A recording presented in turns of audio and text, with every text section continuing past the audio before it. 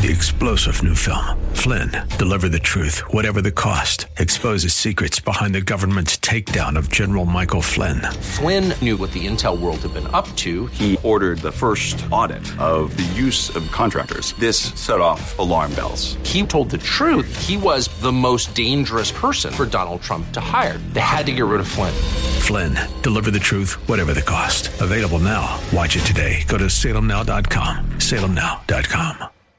Your station for Through the Bible with J. Vernon McGee. Weekday mornings at 6, AM 630 KSLR San Antonio. A service of Salem Media Group. What makes Rose Cleaners the best in dry cleaning? They do my laundry the way I like it. The wonderful customer service. Personal quality. I have some things I like done with my clothes that I ask for, and it's always done. They do good work. I just love Rose Cleaners.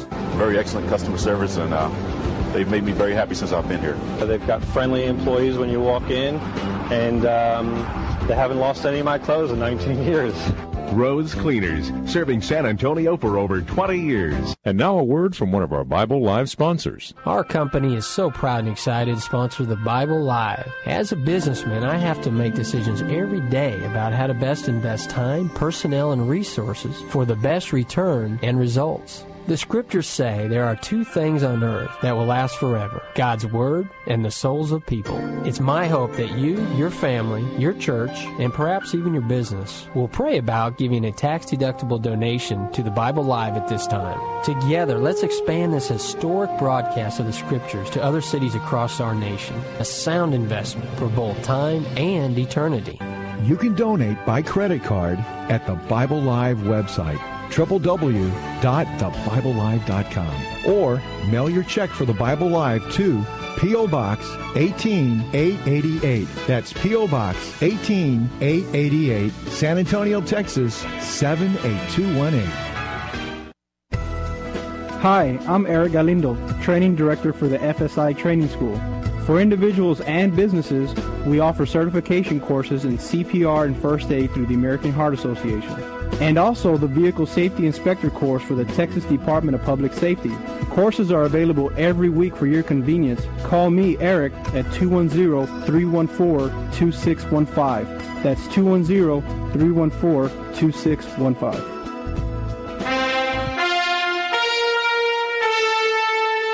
Welcome to the Bible Live Quiz Hour. It's time to test and grow your knowledge of the Bible, have fun, and win valuable prizes and resources for yourself, your family, your church, or favorite ministry. Here's how it works. Listen to the Bible Live Scripture Reading Program, weeknights at 8. Not a program about the Bible itself. Hear a 15 to 20-minute reading each weeknight. The entire Bible every year. Then on Sunday nights at 9, join us here for the Bible Live Quiz Hour. Soapy will ask questions from the past week's Bible Live leadings. You call in with the correct answers, and you win. It's just that simple. So get out your Bible, put on your thinking cap, and hit that speed dial. Because here's the host of the Bible Live, your Apache Indian scout through the Book of Books, Soapy Dollar.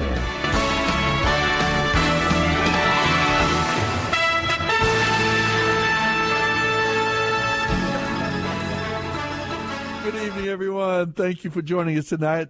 John just told a funny. That's funny. Comfort and joy we bring to you because he said it is nice and comforting to know that some things never change, like that intro. Yes, we have to update our intro. I understand that.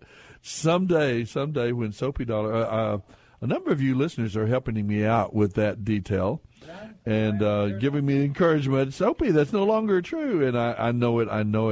I don't know if I'm just lazy. Hey, Soapy, can you hear me? Yeah, I can hear you fine. Okay, I just want to be sure because I was seeing the bar go up. I just want to make sure I'm actually at the bar. You are at the bar. Don't worry, folks. Don't panic. We're talking about the bars on our equipment here. tells how high the volume is set on our microphones. So we're not talking about anything else. Great. Thank you for joining us tonight. This is the quiz show. Now, we're kind of wondering about the quiz show. We're kind of thinking that it's becoming you're quizzing us in a way, calling in with your insights, with your thoughts, with your impressions, and with your questions about the Scriptures. And that is very much an aspect of the Bible Live quiz show. We're quizzing all things biblical. We've got some questions here. Our emphasis this particular Sunday is, and we're doing some work on our website. We're trying to get it up where you go and you can hear the Bible Live there at our website through iTunes or some way downloading or listening to them. But we are on our schedule, our yearly reading schedule. We read Psalm 96 and we read Proverbs 20 through 22. Proverbs 20 through 22. And then in our readings, actually the larger portions of Scripture, we read basically the entire book of 2 Corinthians. That was the emphasis. Although I have to say we finished up chapters, the book of 1 Corinthians, and reading some very important chapters come at the end of 1 Corinthians. As most of you know, you get chapter 13. We read chapters 12 through, 12 through 15, the end of 16 of 1 Corinthians. And so that includes the great chapter of the New Testament and of the Bible, actually considered by many people, or it's called the love chapter. The chapter is a very definitive chapter. It's read at weddings and quite often uses descriptively as we talk about the idea of loving others, loving other people. So we can talk about that a little bit tonight from 1 Corinthians chapters 12 through 16 to end the chapter. And then we went on into 2 Corinthians. We read the entire second book of the Corinthians. Now, this is actually the fourth letter. There were, if I remember correctly, there were 4 letters that Paul sent. They're actually mentioned in these passages in 1 and 2 Corinthians. But there were 4 letters that he sent to them. 2 of those letters survive. We know them as 1 and 2 Corinthians. And this is a very, very interesting book for us to focus on and read about tonight. Jacob and I have been talking a lot about the interfacing of the interaction between Christianity, in the religious sense here, Christianity and Judaism. And, of course, that was clearly a great hot topic of this era. This was, we can't deny the fact our roots as believers, as followers of Jesus Christ, we are, for all intents and purposes, we are Jewish. We believe in Jehovah, the Jewish God. We believe in the Jewish scriptures. We Jewish prophets. The Jewish Messiah. Everything about Messiah it's a Jewish concept. It's a Jewish promise. So in a sense, it's not that Jews have to convert to Christianity so much in that sense. It's that we as believers and followers of Jesus have to realize and recapture the truth that we have been grafted in. We're the ones grafted in. Perhaps we could use another word than recapture, Yes, I know you get a little nervous with any of those kind of words, capture, recapture. But we're the ones being recaptured, okay? We need to be brought in and understand our legacy, who we are is in essence. So anyway, that's our readings for tonight, come from those particular books. I think everything about Corinth, Jacob, to me is very, very interesting because it's very descriptive in a lot of ways. Don't you think Corinth was a city I think it highlights some of the problems we face in our world today, and particularly in American culture. Corinth was a city, is a Greek city. It had become incredible. It had a background, a history of just incredible perversion and sin, and a lot of wickedness in the city in every sense. even sexual perversion and yeah. But unfortunately, what happened in Corinth did not stay there as it does in Las Vegas. It got published in the Bible, for God's sake. If it happens in Corinth, it stays in Corinth. You reckon they had that saying in that day? Whatever happens in Corinth stays in Corinth. Well, it didn't happen, it didn't stay in Corinth because, as you say, Paul wrote these 2 letters to them. And here you have this clash, really this tremendous conflict between righteousness and goodness and holiness and purity that we are called to as people of God, the followers of Messiah, and those of us who believe in God and want to obey God and honor God with our lives. There's this incredible clash with the culture, with the surrounding values there in Corinth. And so, I think there were, I don't know how many temples to various false gods were there, major temples. So it was a very religious city in that sense. But I think Aphrodite and other gods and goddesses that were followed in that era. So there was this big clash between Christianity, the followers of Jesus, and this movement that was sweeping across the Roman Empire, and the culture of Corinth. And so I think we can learn a lot about it in the times in which we live as well. We could make some comparisons, and the culture has so deteriorated over the last 40 or 50 years that we are coming to have to make a lot of tough decisions as believers as how we stand with things taking place in our culture. Now, there will be one difference, and Bernadette is already calling in, and I want to go ahead and take that call quickly if we can. But the one big difference I see here is that here we are in the 21st century, the United States of America, and I don't know if Jacob would. I'm kind of curious for Jacob's take on this. I used to say we decide who our leaders are. We elect them. We vote for them. We make that decision. And in the days of Jesus and the days of Paul here, they didn't. They lived under a tyranny, They were forced to accept the authority and the rules and the dictates of the emperor of Rome. And so they did not live in a democracy or a representative republic as we do.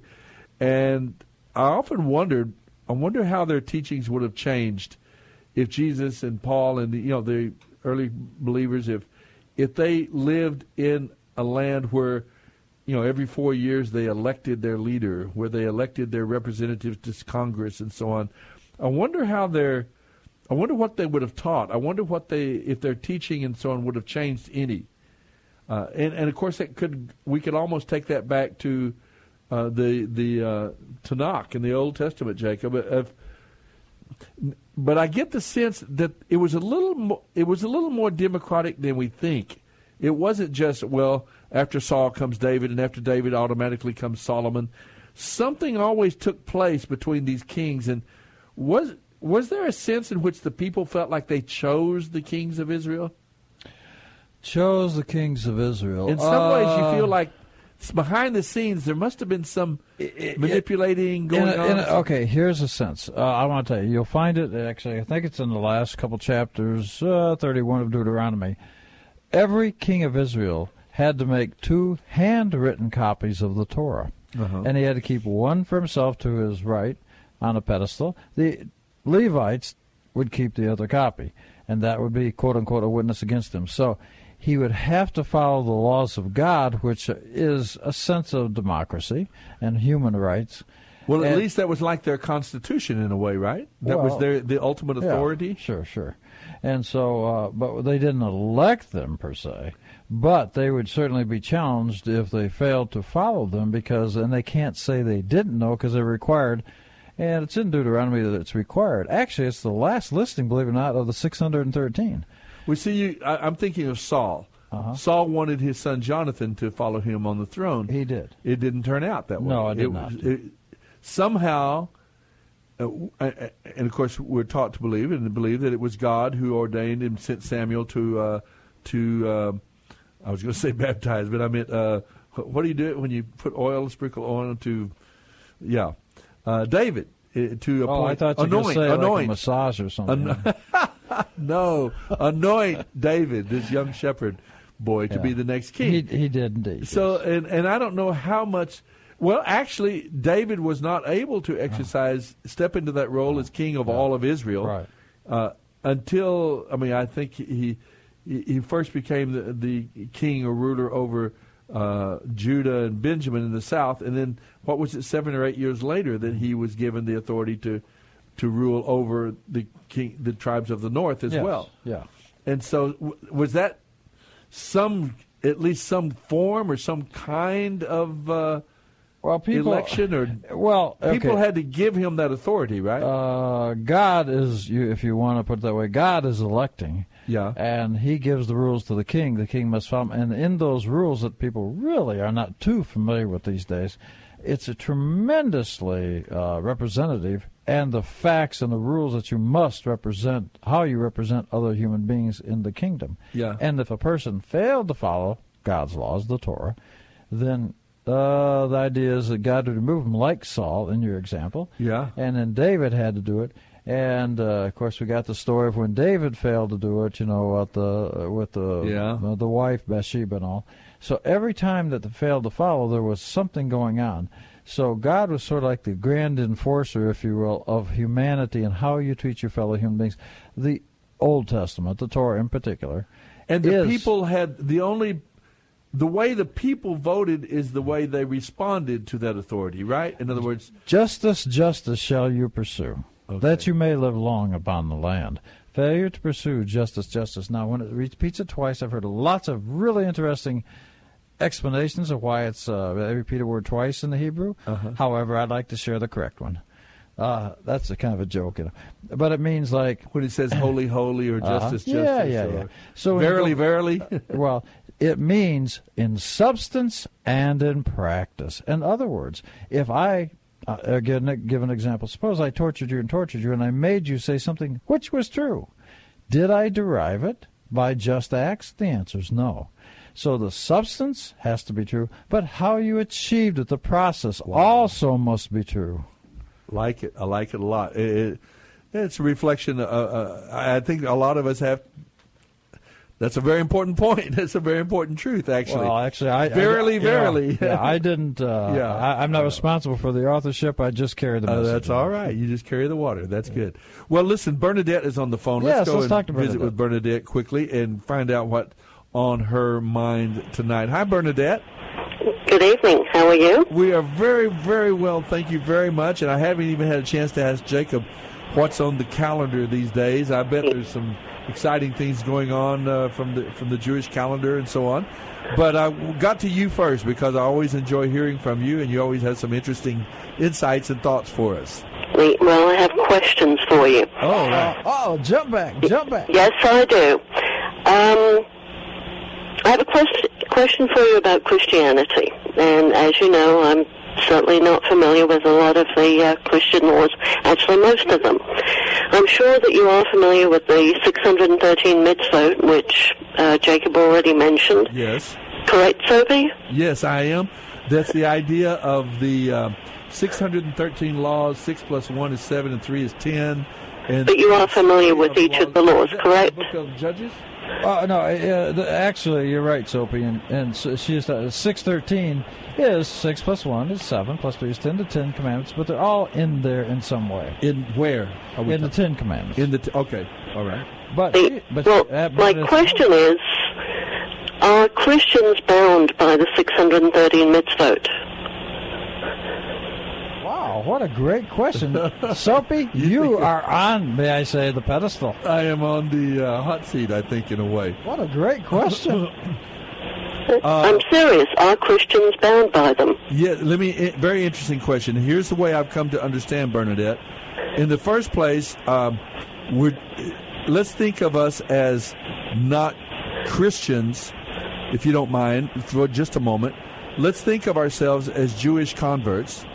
We have basically that's what we are. We've come to believe in Jehovah, the one true God, Creator. We've come to believe in the Torah, in God's Word, the Bible, Jewish laws, Jewish prophets, Jewish Messiah, and so in a sense we've received the full Jewish revelation, and we as Gentiles we've stepped into it and received it, and so on.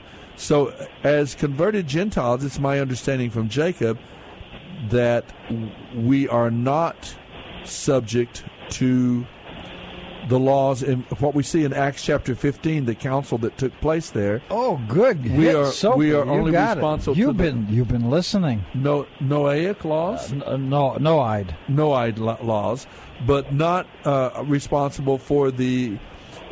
And there are a lot of different names. Sometimes I don't know. Have you heard the idea of ritual laws as opposed to like moral laws and so on? Yes. The hierarchy of laws. I don't know how you feel about that, but that we are responsible. My understanding is we are responsible for the moral laws, like the Ten Commandments, the basics, but not the laws of dietary or health laws or the ritual religious practice laws. The festivals and so on. Although we're not prohibited by any stretch to participate and be a part of them, that we are not under that authority. I don't know.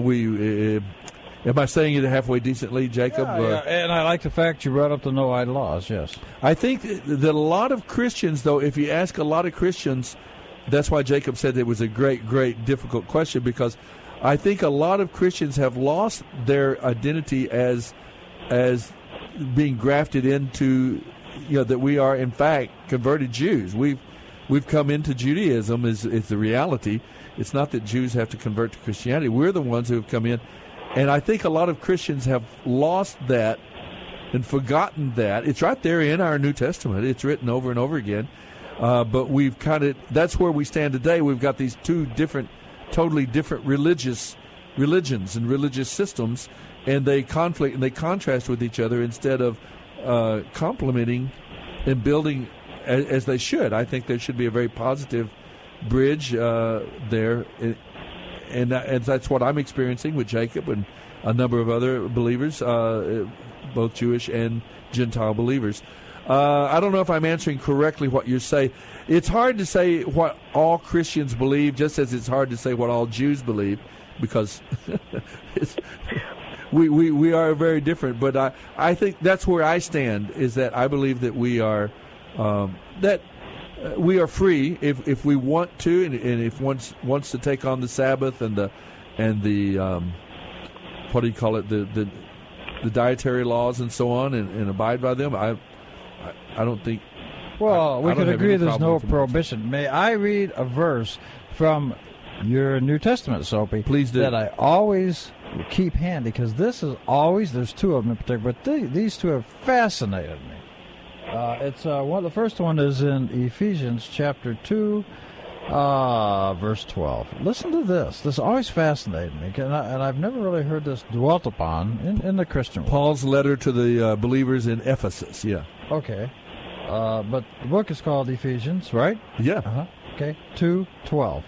Remember that you were at one time separate from Christ, excluded from the commonwealth of Israel, and strangers to the covenants of promise, having no hope without God in the world. 13. But now, in Jesus Christ, who brought you formerly from afar, has brought you near to the What's that? That's our music. Oh, I thought I was hearing angels. Anyway, and then there's another verse, and listen to this one from Galatians. It says, the blessing of Abraham may come on the Gentiles through Jesus Christ, that we might receive the promise of Spirit through faith. I got to tell you, when I'm reading that stuff, what I'm reading is that Jesus was giving to the quote-unquote non-Jews the same type of thing that the Jews had, but he was giving it to the non-Jews. Do you get that out of there? I do. Let's come back and talk about it right after our break. Can you stay on the line with us, Bernadette? Yes. Thank you very much. We appreciate your call.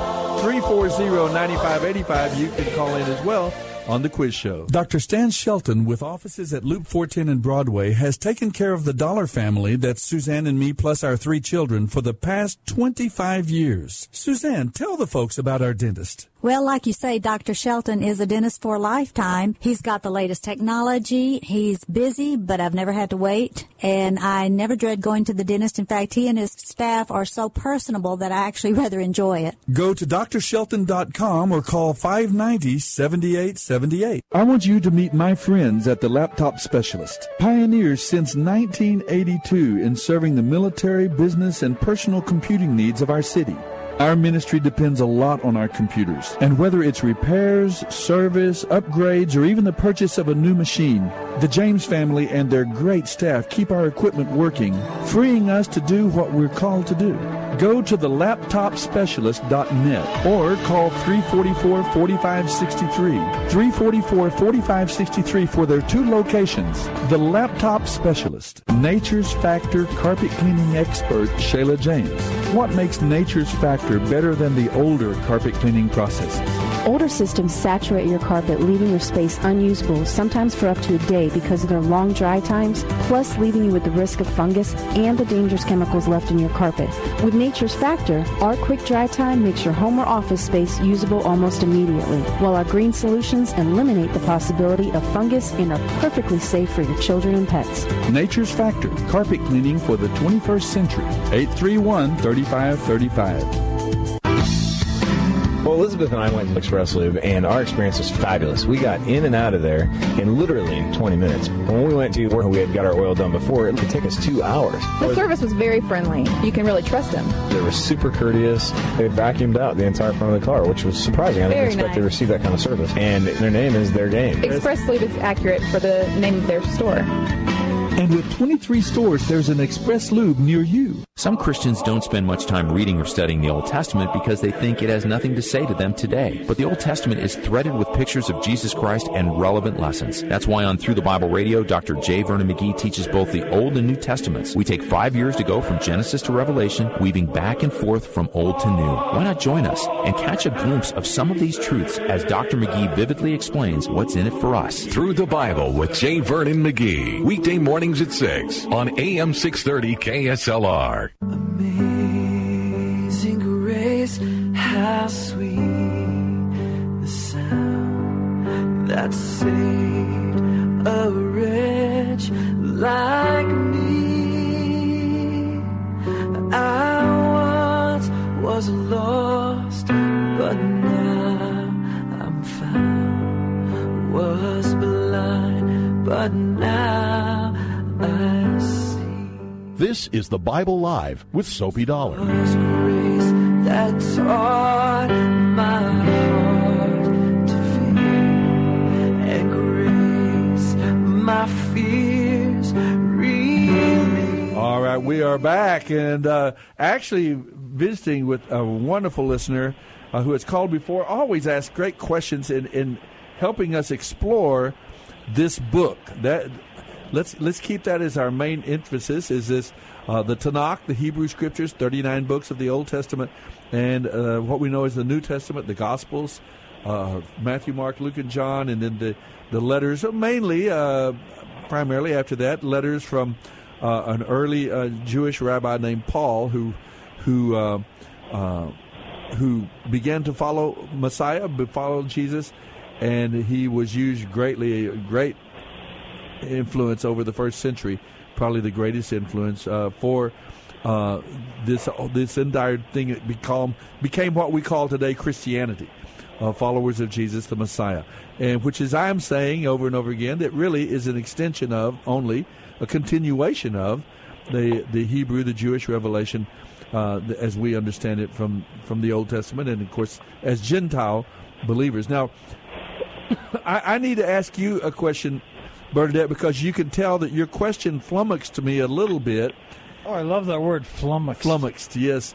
We do. It's a good question, she asked. It is a very good question, and it has to do with, and it goes all the way back, Bernadette, I think you'll appreciate this.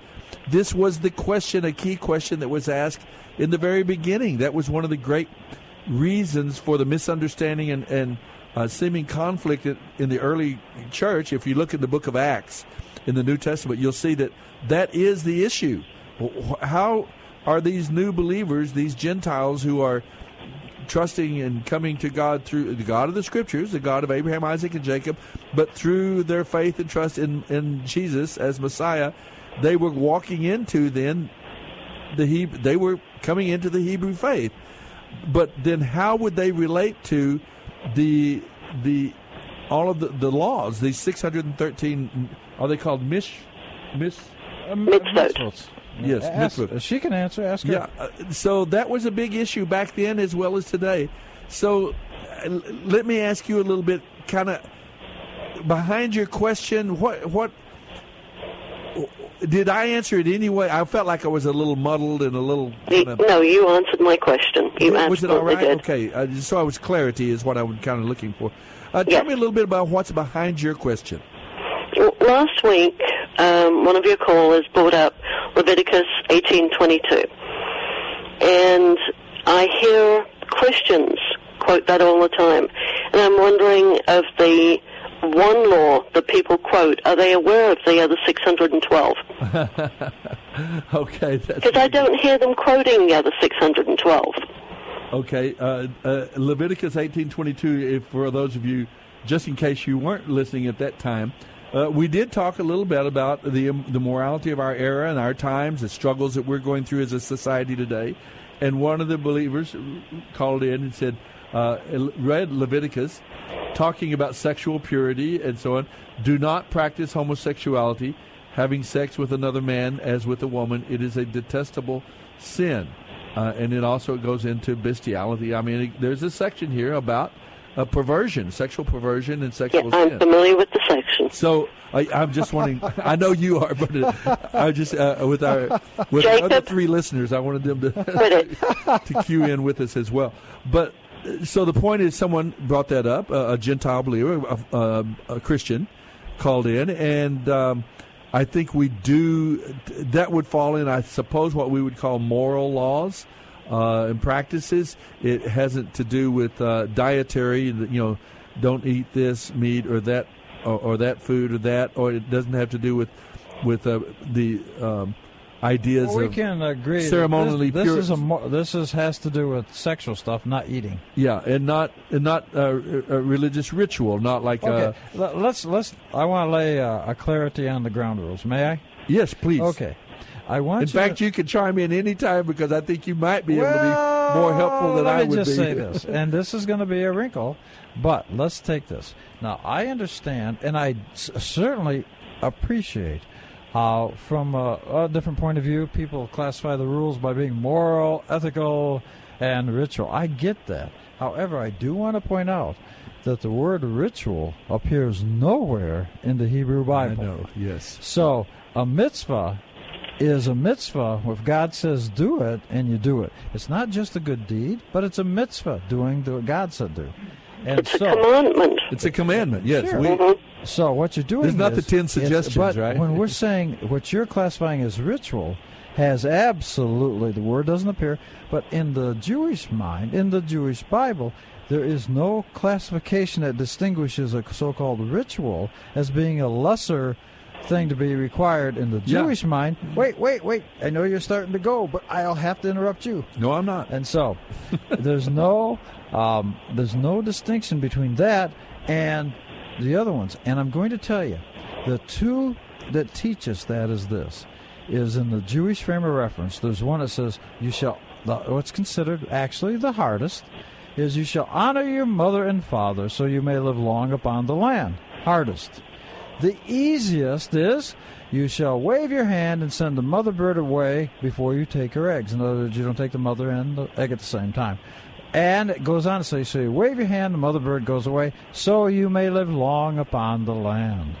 Why? And it gives exactly the same thing. The point is so that we don't know what things worth 10 points, what worth 1 point.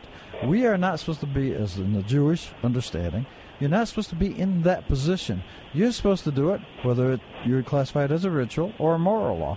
And in our mind, as practical human Americans, we say, well, I see the difference, and okay, we do. But God was very careful not to tell us, at least in the Jewish reference, that we are not in a position to make a difference or distinction between them.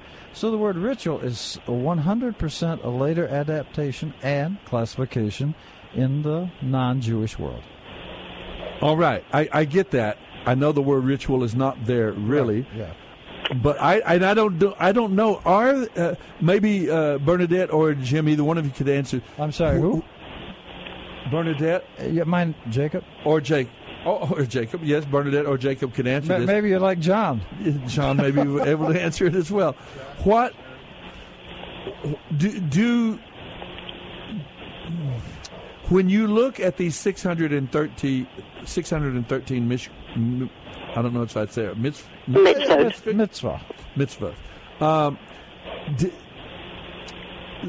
I think what we as Christians think, and I'll just kind of try to say very clearly, and it may not be very reasoned or academic or intellectual, but we basically believe that we're under the moral laws. The Ten Commandments, we should follow. We should not be immoral. We should not be impure. We should try to live holy, righteous lives in the Lord.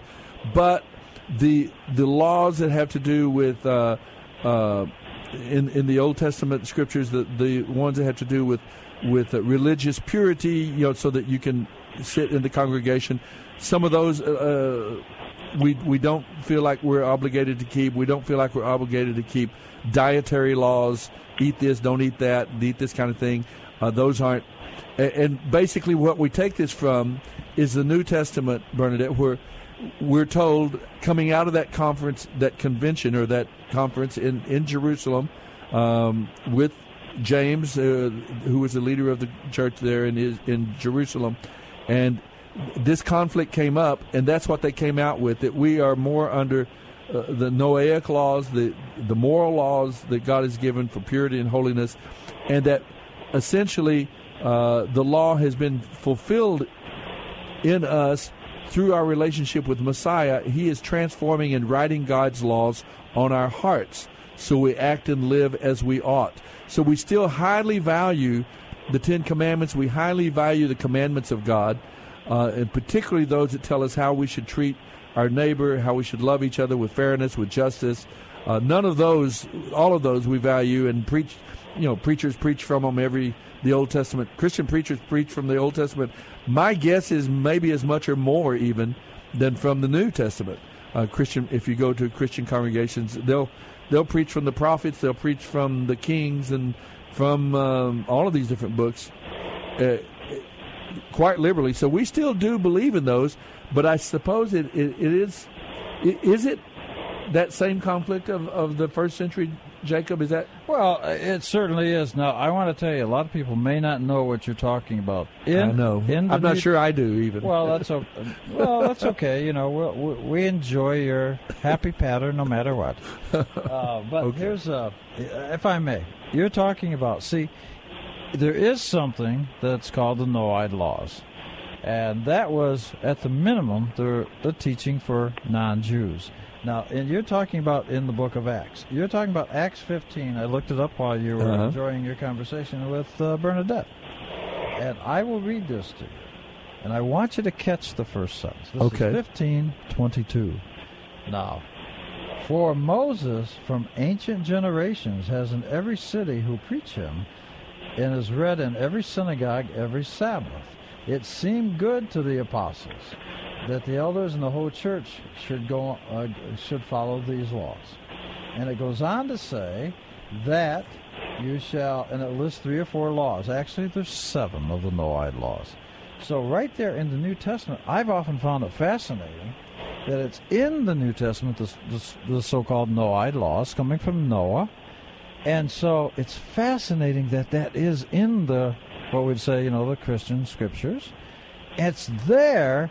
And yet I have found that if you have this discussion with, a Christian, a non-Jew, they don't seem to realize that those laws listed there were evidently given to Christians, and certainly it says from the time of Moses.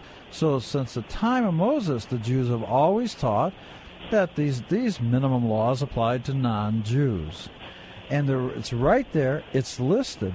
And while I'm not in any way disagreeing with the idea of the Christian concept of Jesus, salvation, says all that, I am saying that it does appear that this old concept, originally from Moses, and it was taught in every synagogue every Sabbath, it says, which is correct, that they are to do these 7 things.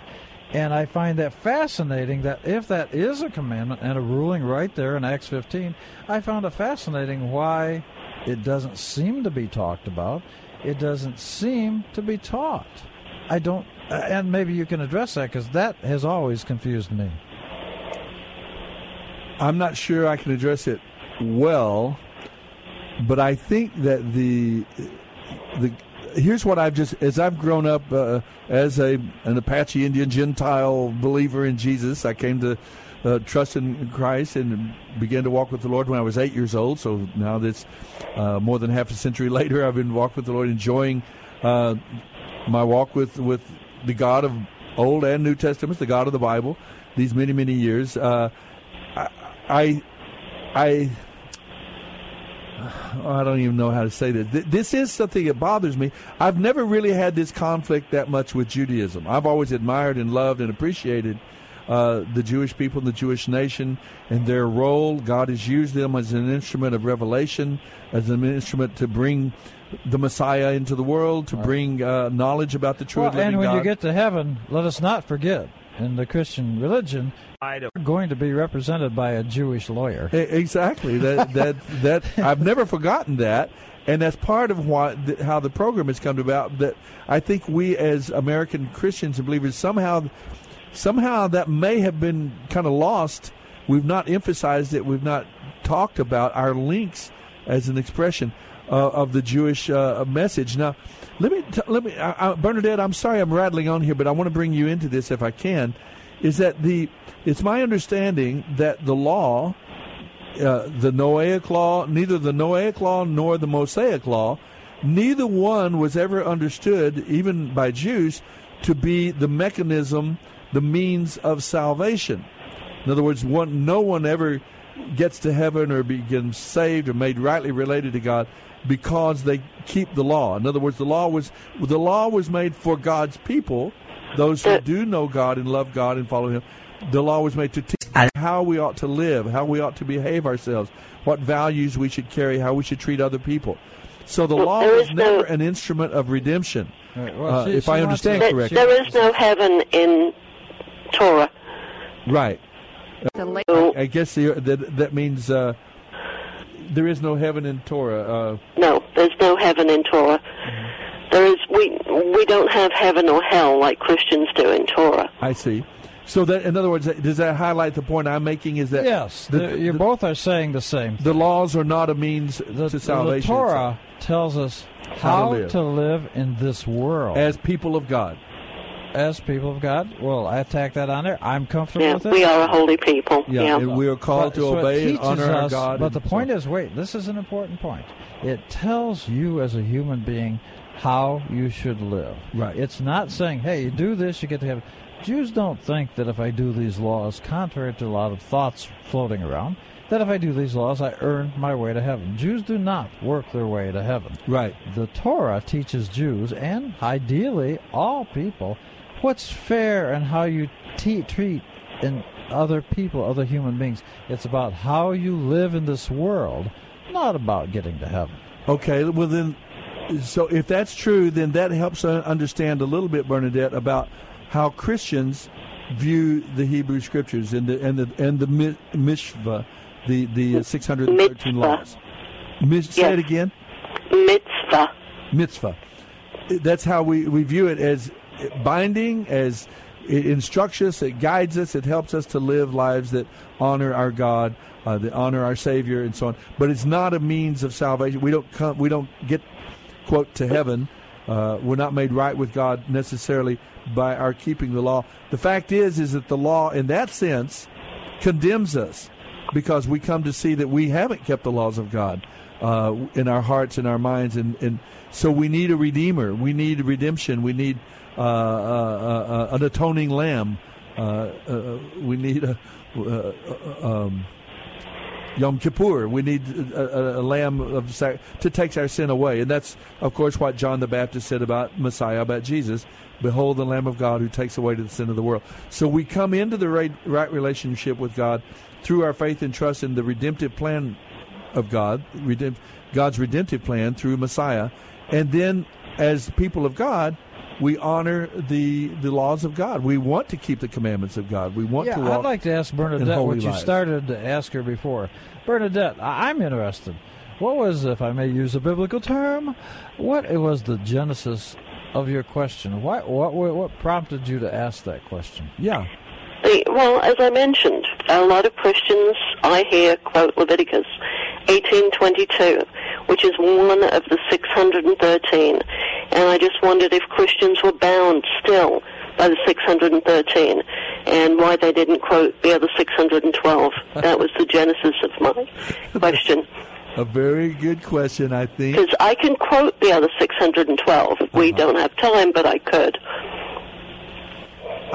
So in the Jewish understanding, you make no aren't there a great number of those 613 laws that you are incapable of keeping today?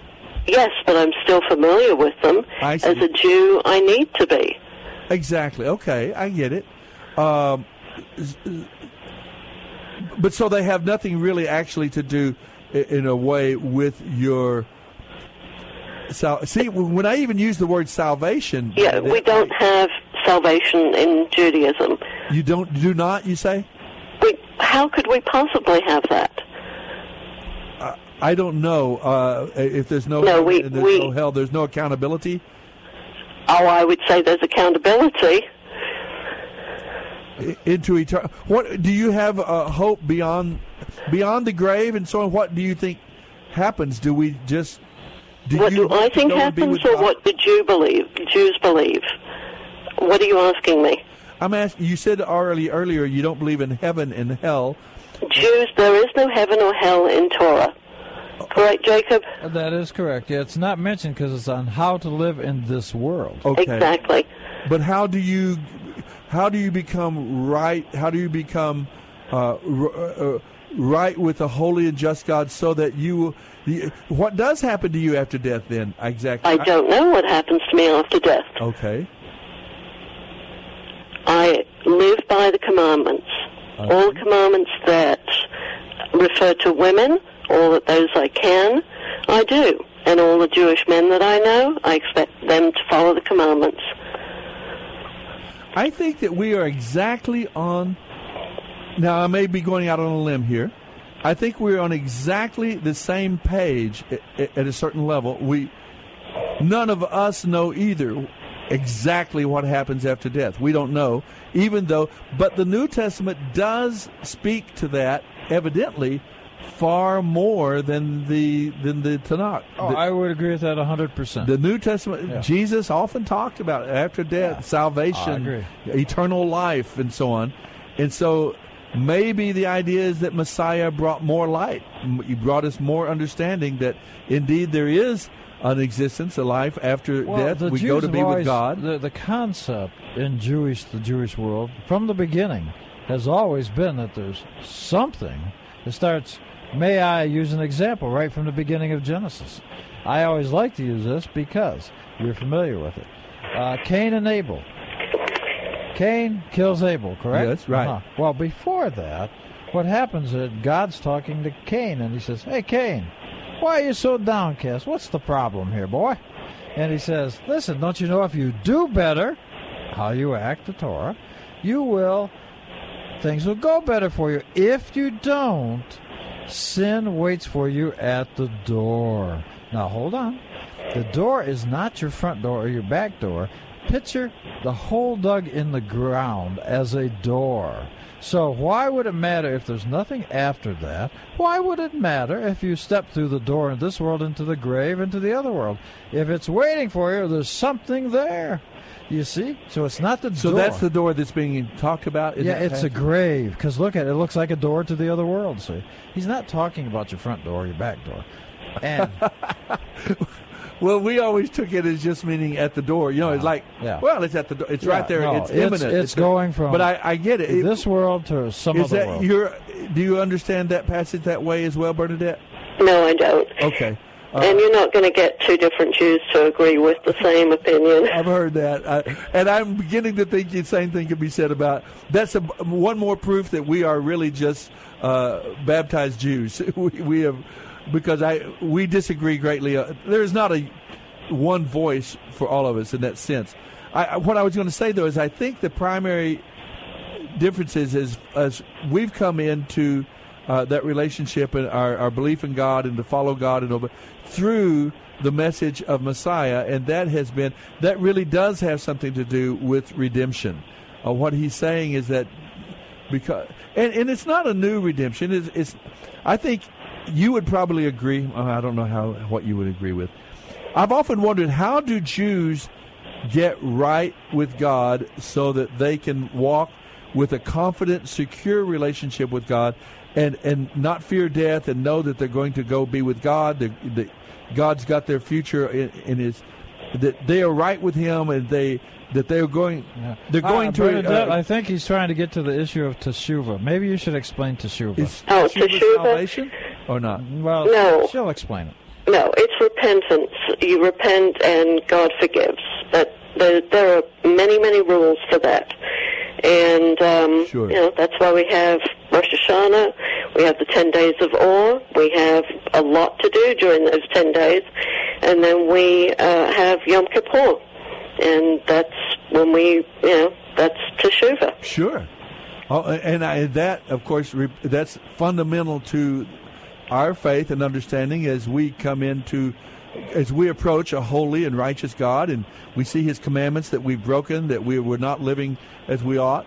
We know we need forgiveness. We come repentant. Not only are we willing to confess our sins and admit that we are sinners and that we have, insulted a holy and righteous God, but that I guess it goes beyond.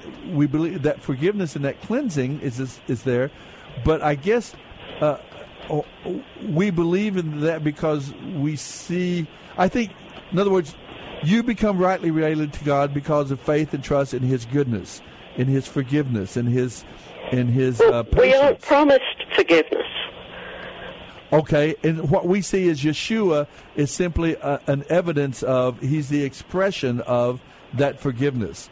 Yeshua is the Lamb of God who does indeed, not like bulls and goats and other, he is the one who came and substitutionary atonement.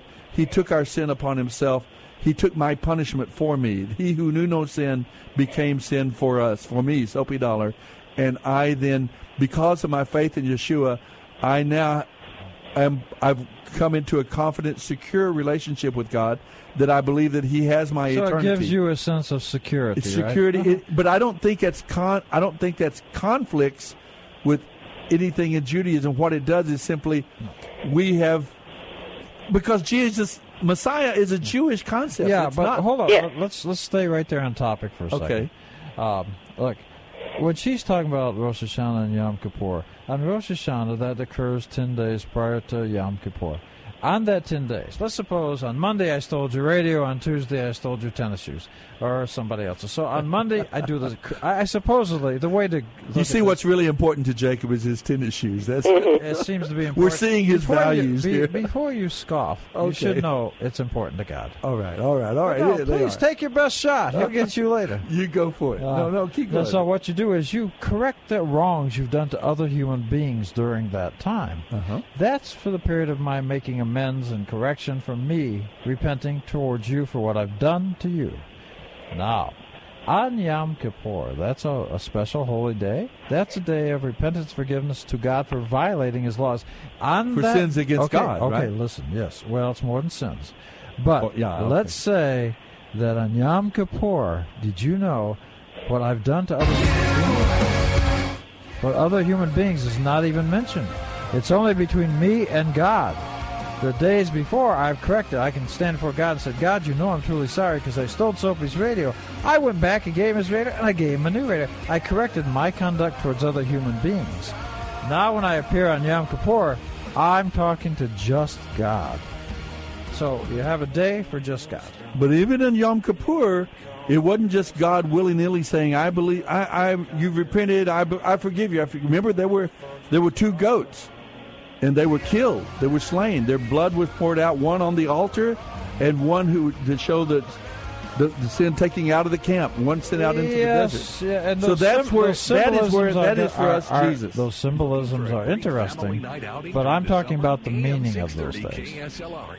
Right, exactly, and I think Bernadette is as well.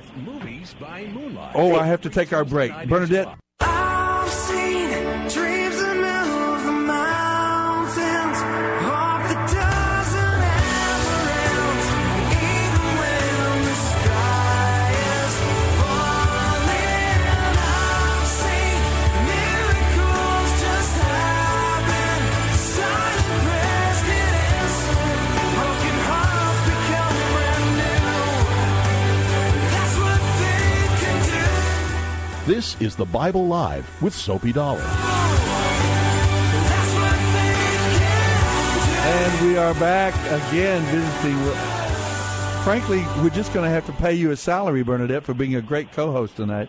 Well, I appreciate that. Thank you. We are reading in the Bible. We are focusing these days on Corinthians, which is this is the Apostle Paul, and this is Judaism applied to thousands of Gentiles who lived in this corrupt, sinful city of Corinth, and them struggling to live like people of God in this very wicked environment. And then we also we hadn't mentioned this, but we also focused a little bit on the opening chapters of the book of Job. Interestingly enough, tonight as well, Bernadette. Actually, even Job, which is considered, I think, the oldest book. Is that right? The oldest book of It's the oldest one written, yes. Yes. Even he said, if a man dies, shall he live again? You know, what's beyond the grave? There was this, obviously we're not the first ones to wonder what happens to us after death and so on. As Jacob pointed out, it's there in Genesis, the opening chapters with, yeah, it's there.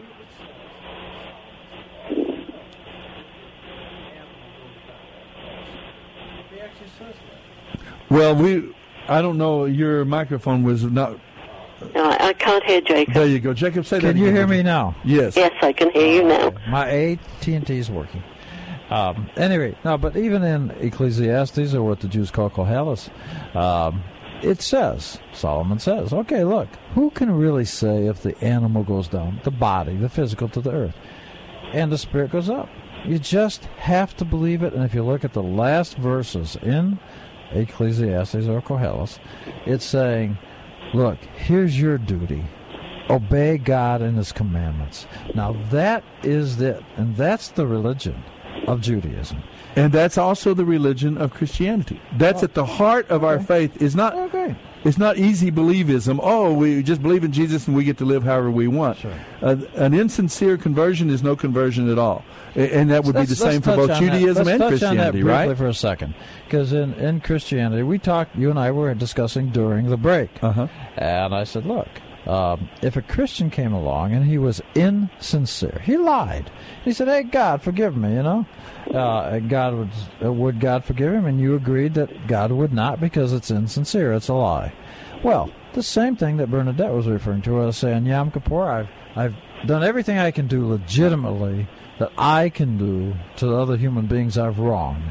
Now, on Yom Kippur, I show up, and I say, God, look, I'm not really the guy I was. I truly have done teshuvah. I have truly repented. You can see it from my actions. And so now you present yourself, and God will judge your heart. And if it's a true repentance, a true teshuvah, then what happens is He can forgive. But if it's not, it's just like in the Christian world, God won't forgive an insincere Christian. That's the way I see it. I think you're exactly right. And my question would be, or my observation would be that, frankly, we both, in terms of being rightly related to God, and I guess there I'm talking about salvation, whether it means heaven or hell or whatever, but I'll just put it in those terms. In terms of being rightly related to God, it sounds to me like we both believe that we come into a right relationship with God by sincere repentance, and our faith in God's grace and goodness and forgiveness. Right? Would that be true for your relation? We don't really have a term for God's grace in Judaism. Right. I understand. And let's take away the word grace. Then it just, in other words, you're being. I live as a good Jew. If you as you live as a good Jew, and let's say you're wondering in your mind, do you ever ask yourself, am I right with God? No, never. Okay. I know if I live as a good Jew, that's what God wants of me, so there isn't doubt. Okay. So you beyond the question, you have a sealed and settled faith in God's goodness, God's mercy, I won't use the word grace, in His forgiveness, right? In other words, you believe God has forgiven you, and that you are right with Him. Once a year, I get to ask for God's forgiveness for my sins, and I do that. And when I leave the synagogue, at the end of the day, I have a clean slate, and I feel wonderful.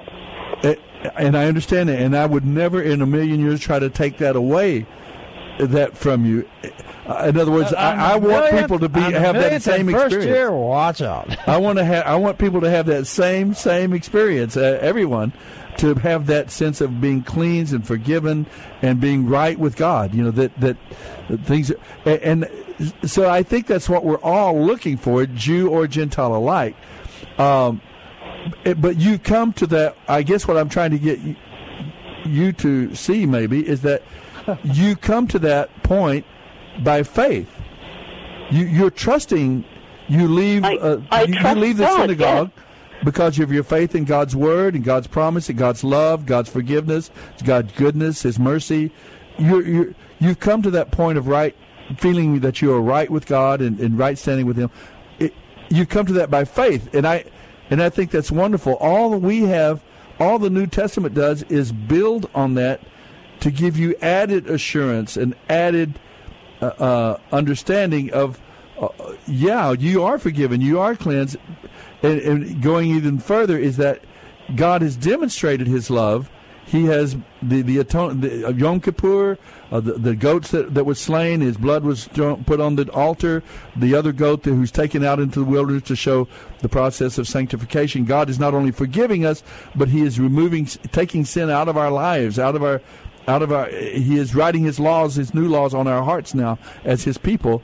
Then we see that picture right there in Yom Kippur, and that is the work we understand, we come to believe, of Messiah. That's the work. That's what Jesus did. Is He hasn't obliterated or taken away anything. He's only there some verse in the New Testament, in the Christian scriptures, about He's your Yom Kippur, He's your Passover, something like that? In the book of Hebrews, it's written to Hebrew Jewish believers. It talks about this relationship.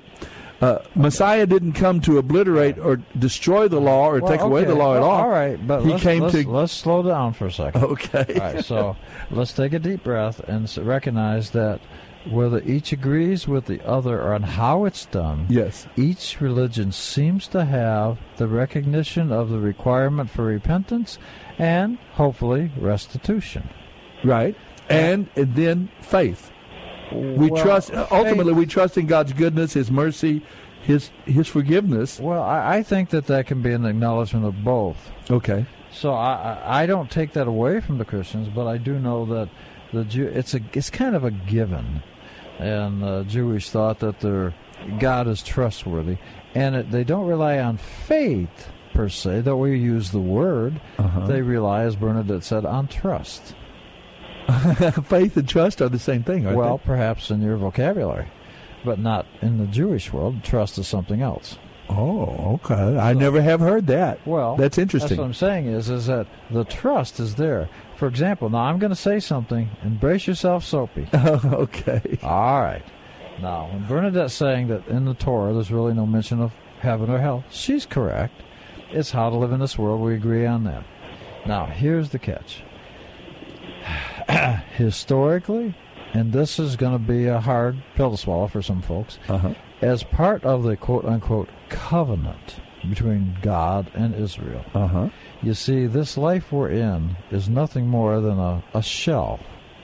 And so it's a transition. So when let's call it my spirit, my soul, whatever you want to use, when I step out of this, I go right to heaven. So what's important for a Christian thought to have the salvation. And by heaven, you mean the presence of God. I am, yes. Whatever that means. I'm using the Christian word. Yes. Okay. So what I'm saying is, you see, for the Jew, the idea is, no, I'm going to heaven. So the concept that the Christians have about the salvation, that's an important Christian concept, but that's not a concept, as Bernadette said, for Jews, because they view that as part of the covenant. And we do too, but it's all of one piece. I mean, the covenant, the redemptive plan of God has to do with being forgiven and cleansed through the work of the atoning lamb, the atonement lamb. Sure, but what I'm saying is, as I understand it, correct me if I'm wrong, but I understand it, that one of the requirements for Christian thought, and if I'm wrong, I apologize. That's all right. But I understand that it requires... I forgive you. I'm the great spokesman for all Christians. Okay, well, that's good. I'll get the popcorn later. Okay. But the point is that there's a requirement that you accept and believe in Jesus. Correct? Yes or yes. No? Okay, let's say yes, but let's go on. Let's say yes. I got the yes out of you, so let's go But on. the requirement, you say the word requirement. Okay. But I want to kind of define that word. Sure. Take it out of. We'll take that word away. Okay. But now, in the Jewish frame of reference, you see, I can believe that there's spaceships in the backyard playing their radios too loud. What I believe isn't impactful upon what the Torah says. I'm free to have illogical thoughts, beliefs. A minute ago, talking about interpretation, Bernadette didn't agree with me. That's fine. That's not an issue for Jews. So what I think, what I believe... It better not be an issue for Jews. That's true, because it's 3 Jews, 6 opinions.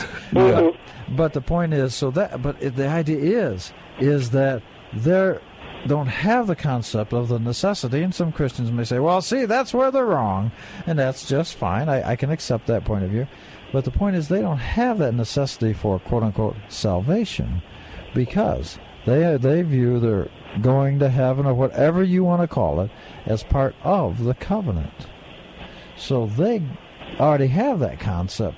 So there is what I view as, and I'm going to use this term, a laundromat, that where you might be, say, a lamb with a blemish. A lamb is a symbolic physical creature. The blemish is like a sin. So there is a laundromat process that the Jews understand, that where the sin, if you don't get rid of it, you're going to deal with it some way in judgment with God somehow. But they don't have the concept that will be removed. But that, if you want to see, and it's a very, very hard thing to conceptualize. But there's a movie made by Robin Williams. It's called What Dreams May Come. Now, if you don't realize, because he was, made a lot of Jewish movies. Anyway, so if you don't realize what you're watching, it'll escape you. But in the movie, he dies in the movie. Right. And in there, he keeps running into these situations. And he repents. And he says, oh, I was so wrong. I'm so sorry. He's experiencing the removing of the blemish, you might say. But that doesn't mean he's not going to heaven. So the Jews have the concept, that's why Bernadette, and she's right, they don't have the concept of getting salvation. They have the concept it's a given. Well, is that right, Bernadette? Yes, it is. Thank you. All Jews' souls go to heaven. If there is a heaven, we go back to God. We come from God, we go back to God. That's what we mean by heaven, by the way. It's very simple. Well, I think of Christians thinking heaven's a place, and I don't think of heaven as being a place. Well, I understand. We're all dealing, when we talk about, we have imagery from the scriptures, the streets of gold and the New Jerusalem and so on from the book of Revelation and all. But frankly, heaven in its essence is to be with our God. to be there in the with the people of God gathered with our God, whatever that's like, whatever the existence is like. Do you know the old Western movies, the black and white movies, where a guy walks into a bar and a barmaid walks up and slaps him on the chest and says, "You big galoot," right? Yes, a galoot. A galoot is the place. That's the name for the place. You'll actually find it. It's actually in the Psalms. And that's where the souls, you might say, are. I'm just using physical language, are kept, and they return to there. So when it's a galoot, so what she's calling the guy, it's a Hebrew word.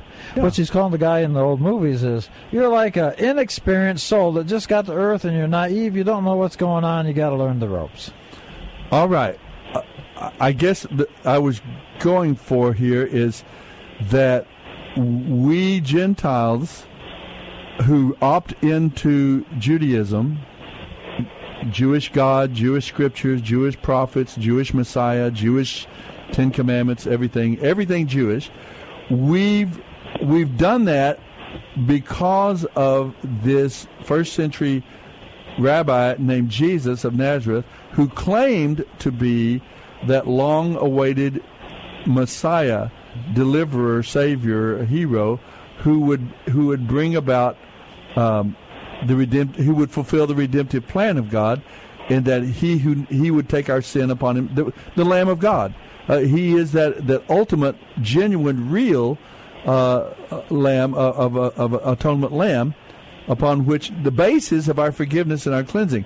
So we come into that same relationship, a confident, secure relationship with our God, because of the work of Messiah. Even in the Hebrew Scriptures it says, the soul that sins, it shall die. Without the shedding of blood there is no remission of sin.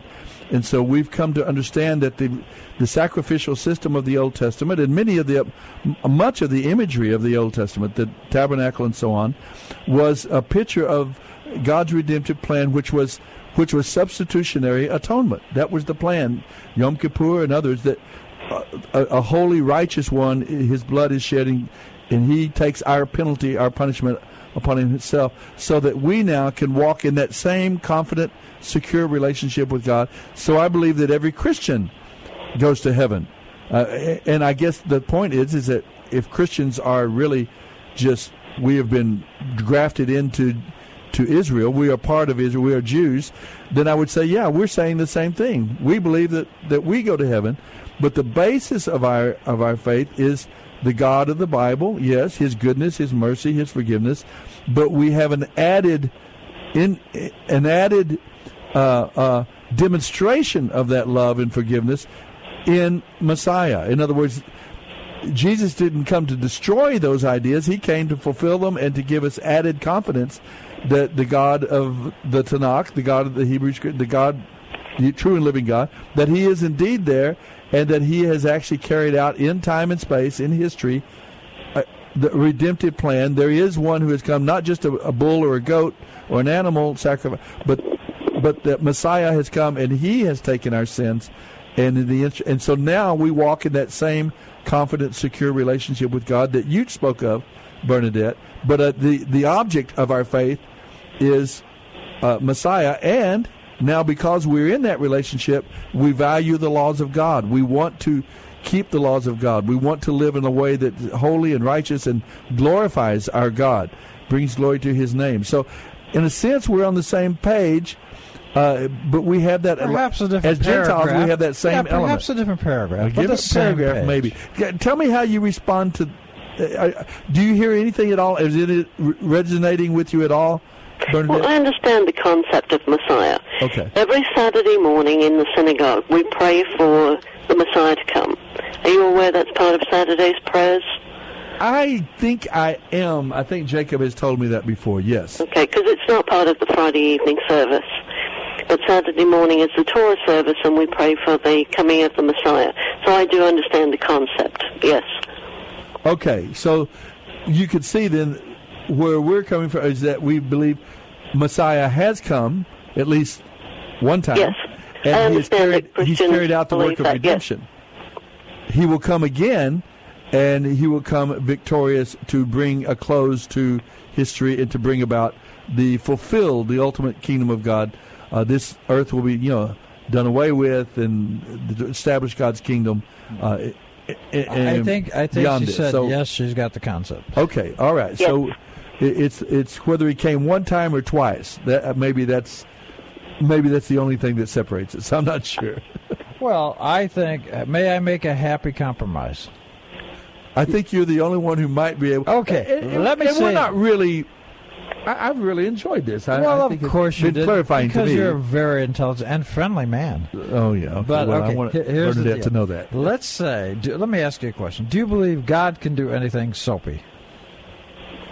Oh boy, is that a yes? Okay, I'll just jump in there the and answer say is yes. John, hold up a sign that says yes. But yes. God can do no evil. I mean, he cannot. All right, so he can't do something against his own nature. Okay, well, let's say yes, he can do anything. Well, if God can do anything, for me, the number one, the number two cannot be the same number, but God, it can be. So when the Christians are expecting Jesus a second time, if he is indeed the Messiah, and the Jews are expecting him the so-called first time, then for God, perhaps the number one and the number two is for him that can do anything, the same number. I don't know how. That's good. As a math major, I appreciate that illustration. That's great. Did you get it as well, Bernadette? Oh, yes. All right. Well, listen, I'm telling you the truth. Your call has been, I really appreciate it, and I appreciate your willingness to delve deeply in these matters and think about it deeply with us, because I do think there's a commonality. I think there's a link. We are indeed grafted in, if we understand the New Testament as Gentile believers. We're simply grafted into Israel. We become part of the people of God. We believe, we have that confidence and that faith and trust because of our faith and trust in God. I do believe that we have the same God. I believe we worship the same God. And that's a common Jewish understanding. The Jews believe, the Christians and the Jews do worship the same God. Yeah. It's just the idea of being in right standing with God. The object of our faith is surely God's mercy, God's goodness, God's justice, and so on. But it's expressed, we see, or we believe, perfectly and ultimately through Messiah. And you should believe that. Do you know why? That's you should believe that because that's your faith. That's your religion. That's right. And I encourage you and I support you to believe that. Yeah, and that's the basis of our confident, secure relationship with God and our standing with God. On the other hand, as Jews, as the people of Israel, Jewish people, I'm still not quite sure what is the basis for thinking that you will go to, all Jews go to heaven. Earlier you said you don't believe in heaven, then you said all Jews go to heaven. We go back to God, is what I'm saying. Okay. What is the basis, in other words, what is the object of your faith to be able to say that? And I'm guessing it's just you're believing and trusting in God, His goodness, His mercy, His love, and that's what we're trusting in as well.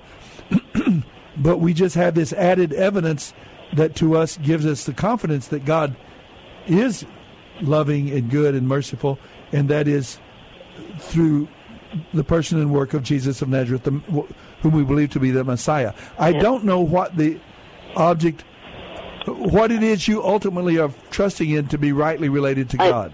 I'm trusting in Torah. That's what I trust.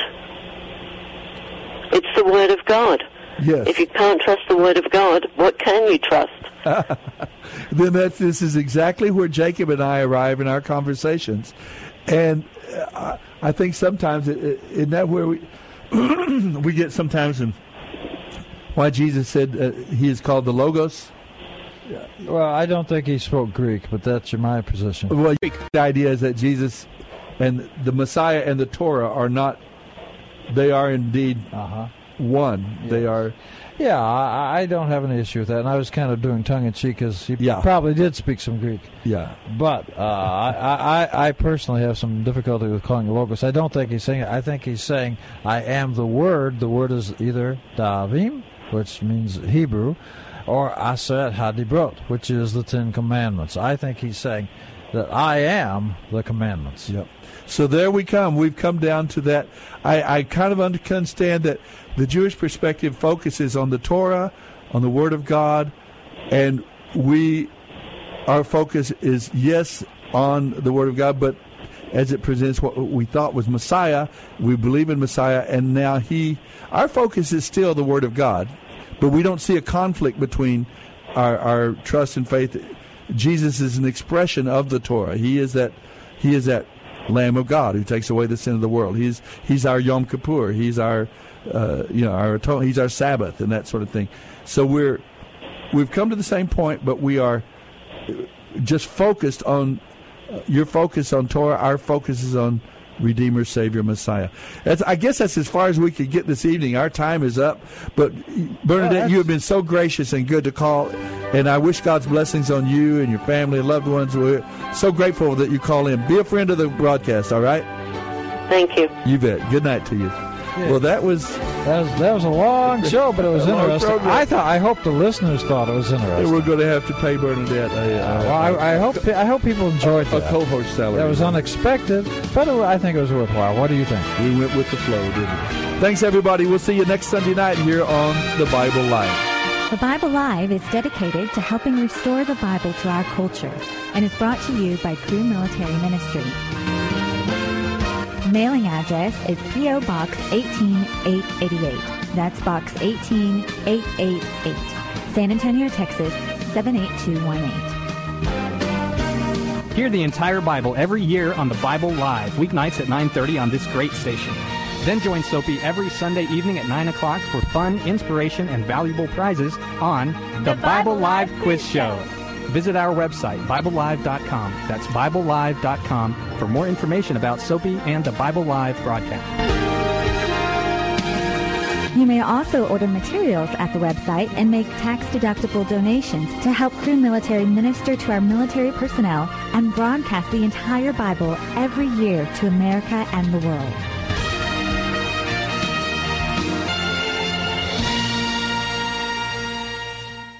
Three-star General Michael J. Flynn, head of the Pentagon Intelligence Agency, knew all the government's dirty secrets. He was one of the most respected generals in the military. Flynn knew what the intel world had been up to. He understood its funding. He ordered the first audit of the use of contractors. This set off alarm bells. The explosive new documentary, Flynn, Deliver the Truth, Whatever the Cost, uncovers the facts behind this scandal. Flynn told the truth. He was the most dangerous person for Donald Trump to hire. I find out the worst enemy that I'm going to face in my life is right here in America. They took my assessment and they wanted me to change it. And I was like, I'm not changing it. They had to get rid of Flynn.